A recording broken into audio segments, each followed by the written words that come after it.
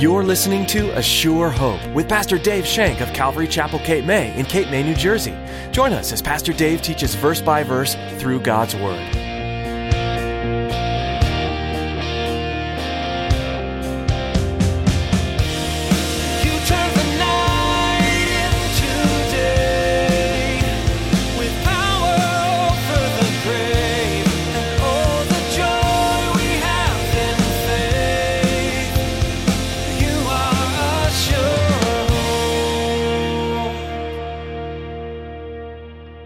Sometimes Satan uses an end run. Instead of coming right at you as a lion, he comes you as a sneaky serpent and presents other things to you. So here they're disobeying God's law. But something good came out of that. Anybody tell me what good came out of that? Out of marrying Moabites? Ruth. Ruth was a Moabitess. She was a Moabite before she converted to Judaism. And we know that she's in the lineage of Jesus Christ. So God uses and really has mysterious ways. It's always better to obey God's commands. They're given out of love and will make life much better for you. But all of us make mistakes, and we disobey. As Pastor Dave will encourage us in today's message, all is not lost. Our God is all-powerful and all-knowing, and He can transform our mistakes into a part of His perfect plan. And here's Pastor Dave in the book of Joshua chapter 13, as he continues his message, The Satisfied Life of the Borderline Believer.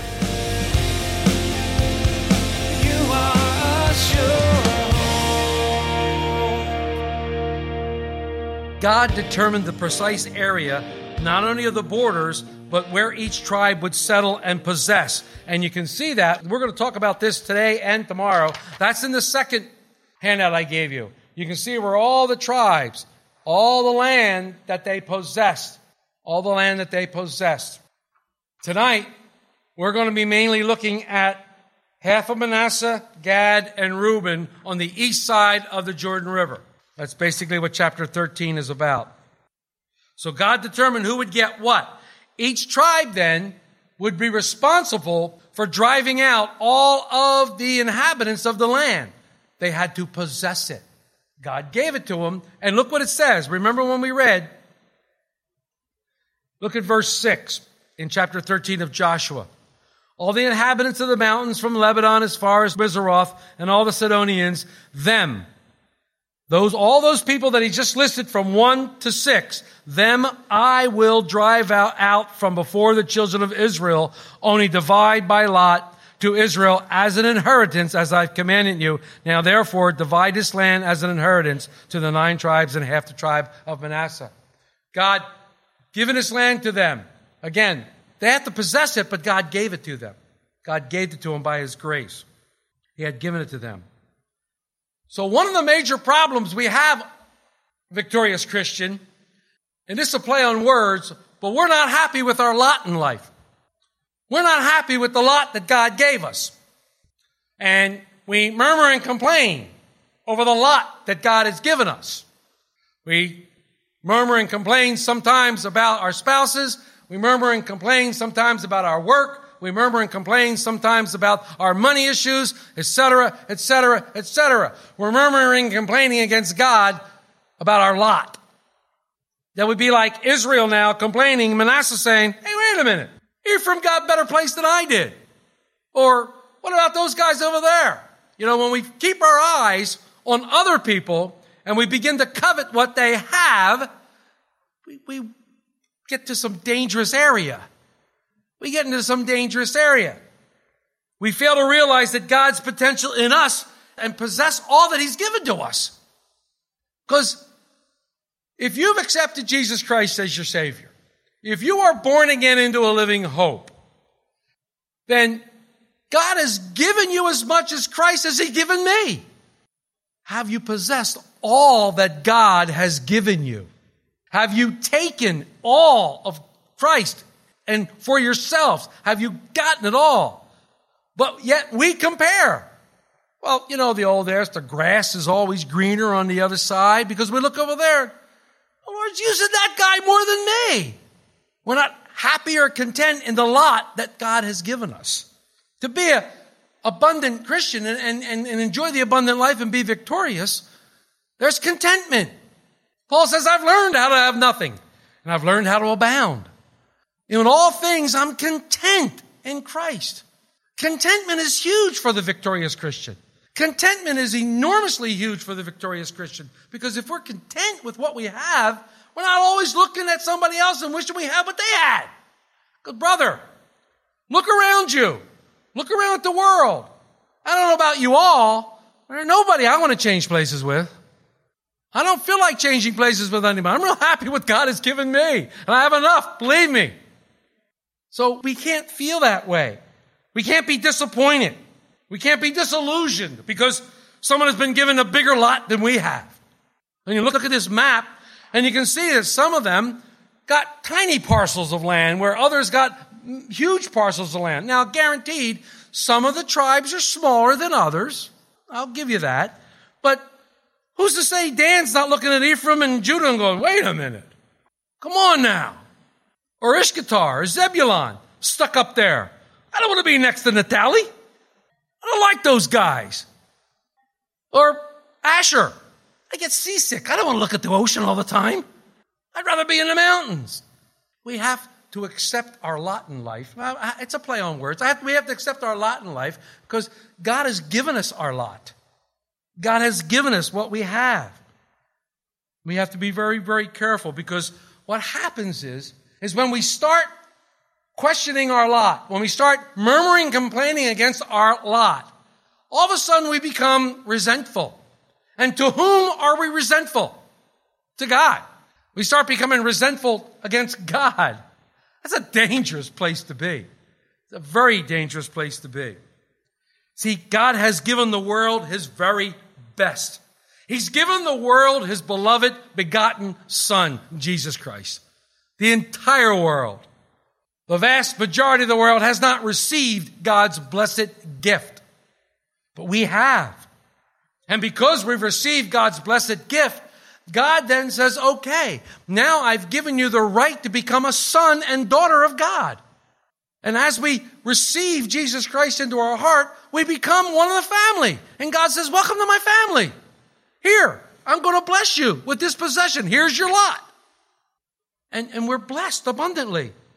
If we would only possess what is rightfully ours through the Holy Spirit. If we would only possess what God has given us.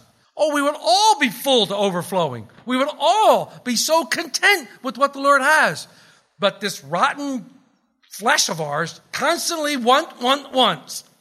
And you know the enmity that's involved there. So the Lord promises that He would make the Israelites masters of all the countries that were yet unconquered, even though Joshua was old and was not able to do it. In fact, Joshua might not even live to see it done, which brings me to another point. As a victorious Christian, we must believe that whatever becomes of us, and however we may be laid aside and become broken vessels, that God will complete the work that He started. And this should give us great hope for those of our children, those of our families, those of us that haven't accepted Christ.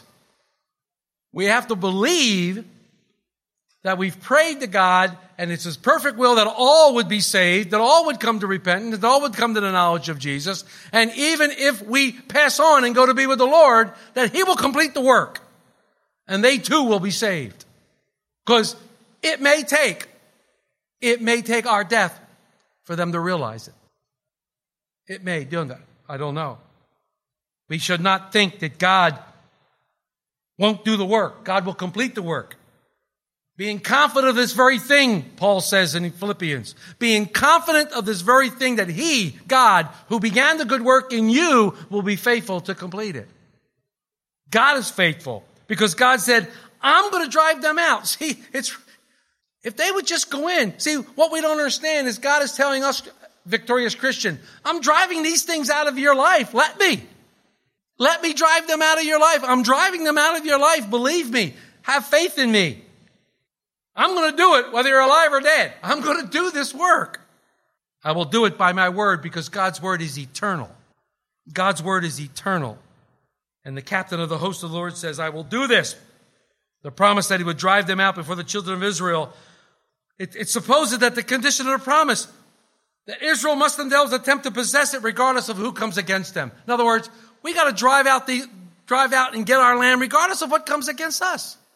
Do you think for 1 minute that the enemy that we have wants you to have the abundant life? He doesn't want you to have the abundant life. So regardless, remember, he's already defeated. We studied the book of Revelation. We know what happens to him. He's already defeated. Just like God says, I'm giving you this land. God said, work out your salvation. And then the Lord works in us and with us. And then we can resist our spiritual enemies. And then God will tread them under his feet, just like he tread his enemies under their feet. So we go forward, Christian. We go forward in work and warfare. And I love it. I go to this verse. This is one of my most, well, they're all my favorite verses. I can't say that. But I just love this verse, and I use it. You've heard it before. I can't stop saying it. Therefore, my beloved brethren, be steadfast, immovable, always abounding in the work of the Lord, knowing that the labor is not in vain in the Lord. 1 Corinthians 15:58.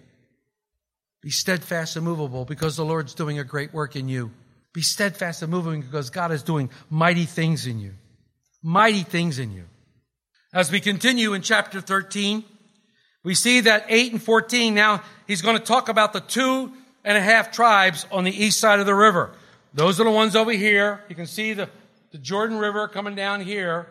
And you've got Reuben, Gad, and Manasseh. We're talking about the ones on the eastern side again. Let's read 8 through 14. While the other half tribe, the Reubenites and the Gadites, received their inheritance, which Moses had given them beyond the Jordan eastward, as Moses, the servant of the Lord, had given them.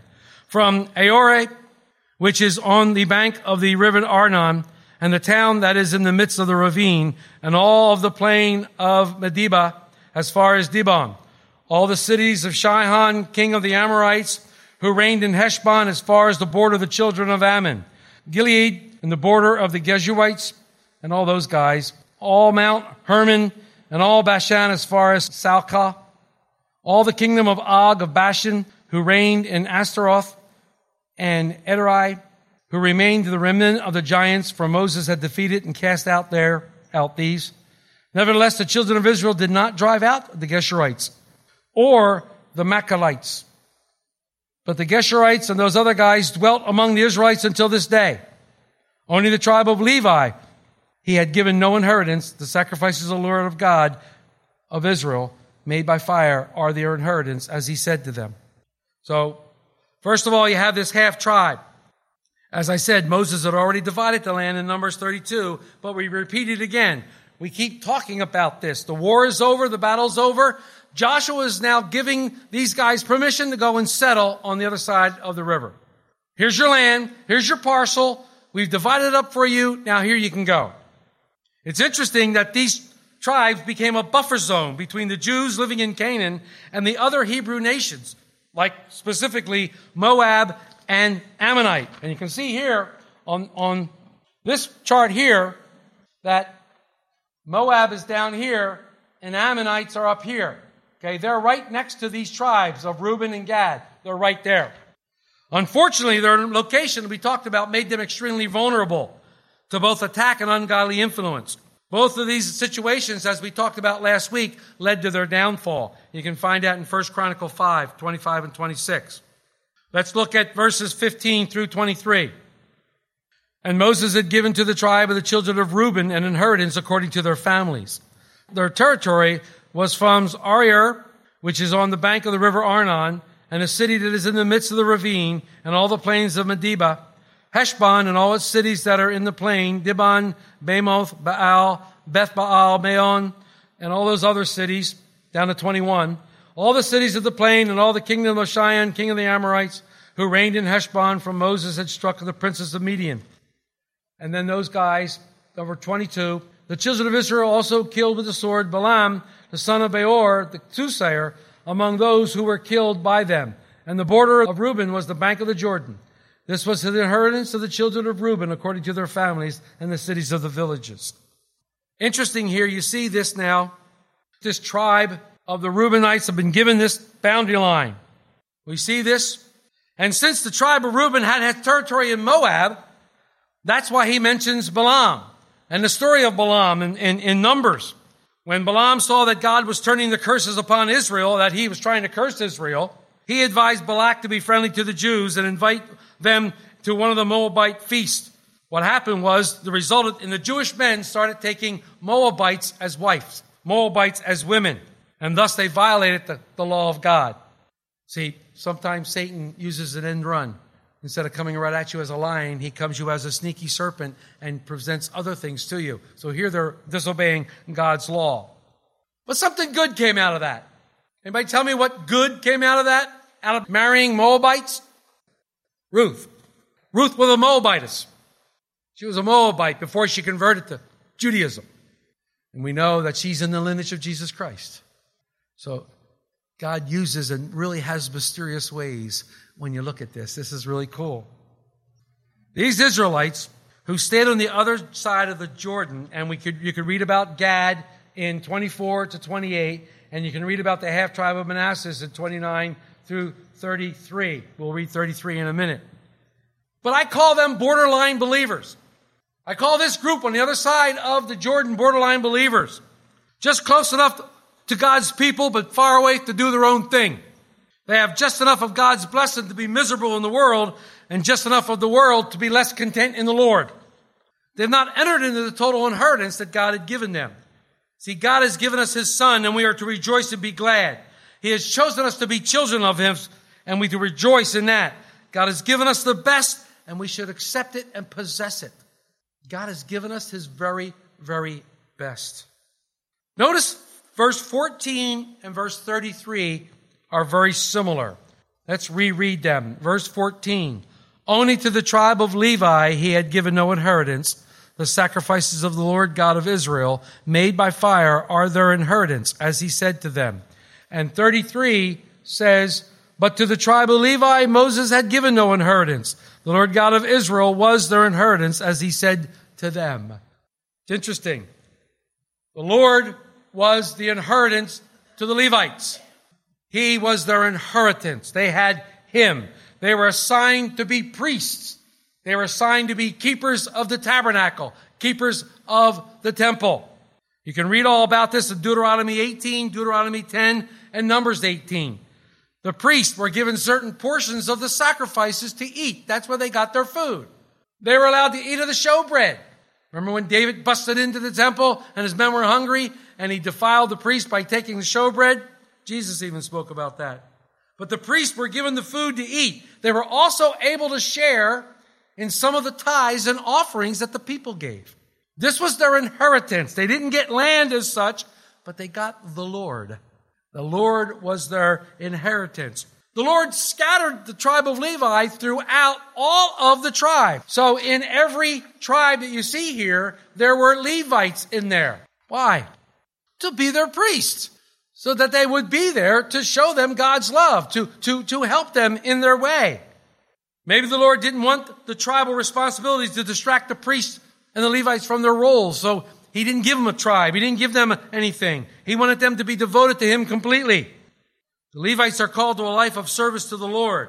They ministered to Him in the sanctuary, and they were to be intercessors. I love this. The Levites were supposed to be witnesses, and they were supposed to bless the name of the Lord at all times. Peter. What did Peter call us? Peter called us royal priesthood. We're priests. Our job is the same. Our job is the same. We are to be witnesses. We are to be intercessors. We are to be devoted to God. We are to be in a devotion to God to show the world God's love. See, that's what Israel failed to do. Israel was supposed to show the Gentiles God's love, but they failed to do that. We're supposed to show the world God's love, and I think the church is failing to do that. The church is failing to do that. We're not doing our responsibility that God has called us to do. When we look at the lot that the Lord had given the Levites, they have no home, no earthly place to call their own, no inheritance but the Lord. But that was enough. If I didn't have anything else in my life, but I had the Lord, I pray it would be enough. It would be enough to sustain me and to keep me going. We have been given such a precious, abounding grace in God. We've been pardoned from our transgressions, and now we live a life of worship, a life of witness of His great love. We sing of His great love, constantly sing of His great love. Take a minute. I don't want to steal from Bill's thunder, but take a minute and go to the book of Ephesians. I don't want to, but I will. No, it's not true. In Ephesians 1, specifically verses 11 and 12. Ephesians 1, verses 11 and 12. In Him, he's talking about Christ, also we have obtained what? an inheritance, being predestined according to the purpose of Him," now he's talking about God, "who works all things according to the counsel of His will, that we who first trusted in Christ should be to the praise of His glory." Wow. A chosen inheritance, a lot. We've been given a lot, just like the Israelites. We've been given a lot, and that light happens to be Jesus Christ. It's according to God's purpose. It's according to God's foreordained plan, a plan that He had before the foundations of the world. Why? So that we can be the praise and glory of those who first trusted in Jesus Christ. So that people would know. You've heard that old thing. There was a court of law. Could you be proven guilty of being a Christian? Could they find enough evidence against you to prove you guilty of being a Christian in a court of law? To give praise and glory. This is our inheritance. It's all in Christ Jesus our Lord. That is our inheritance. The Lord God of Israel is our inheritance, very much like the Levites. Our side is to be matched with God's side. We must all be in. You know, when you go to these poker tournaments, they're all in, and they're all taking all these chips and they're sliding them across the table. We should do that with our life to Christ. We should be all in. Hold nothing back. No more chips of my life on the table. I'm sliding it all to you, God. Every single part of my life. The good, the bad, the ugly. You know it all. You've seen it all. You have knowledge of everything. There's nothing hid from you. But I want to give it to you, Lord. I want to give it to you and submit it to you. My life is now your life. You may do with it what you will. And pray that I would be content in what you're doing in my life. That's being all in to the Lord. It's being all in to Him. And why shouldn't we be? He gave us His all. He gives everything He had. And verse 18 in chapter 1 of Ephesians says that the eyes of your understanding be enlightened, that you may know what is the hope of His calling and what are the riches of the glory of His inheritance in the saints. That we would know. That our eyes would be opened by our Spirit, by the Holy Spirit, and that we would see and we would know. Jesus said, unless you're born again, you cannot see the kingdom of heaven. You can't see spiritual things unless you're born again. Unless you're born again of a living hope, you don't see spiritual things. You don't understand spiritual things. But when you're born again, the Spirit shows you these things and helps you to understand what they are. And you see them and you know them. Our inheritance is Jesus Christ. And it's matched by Christ's inheritance of us. Not only do we have Him, but He has us. Christ has us. Our possession is Him. And His possession is us. And I will contend till the day I die, He got a raw deal when He got me. But He is so ever happy to have me. He is so ever happy to have me and to call me His child. He wants to give me all of His blessings. He wants to give each one of you all of His blessings. He wants you to have that. And that is the abundant life. And that makes us the victorious Christians. And that's what we have in Jesus Christ. May we all be able to say that the Lord God of Israel is our inheritance. You are a sure The book of Joshua details the Israelites' journey into the land promised them by God, as well as the various adventures they encountered along the way. They met many nations and fought many wars, and each one required them to rely on their Lord. Through it all, one thing is clear. God keeps His promises and protects His people. This is true in your life today. God is keeping the promises He's made to you. He sent His Son to die on a cross and rescue you from sin, and today you can live in freedom. You can move forward confidently with Jesus on your side, relying on your Lord to help you fight your battles. We're so glad you joined us today on A Sure Hope. As we continue this study, we'd like to hear from you and learn how you heard about A Sure Hope. We also want to know how we can be praying for you, so please give us a call. Our number is 609-884-5821. Again, that's 609-884-5821. If you'd like to hear more from this series in the book of Joshua, you'll find all the messages online at ASureHopeRadio.com.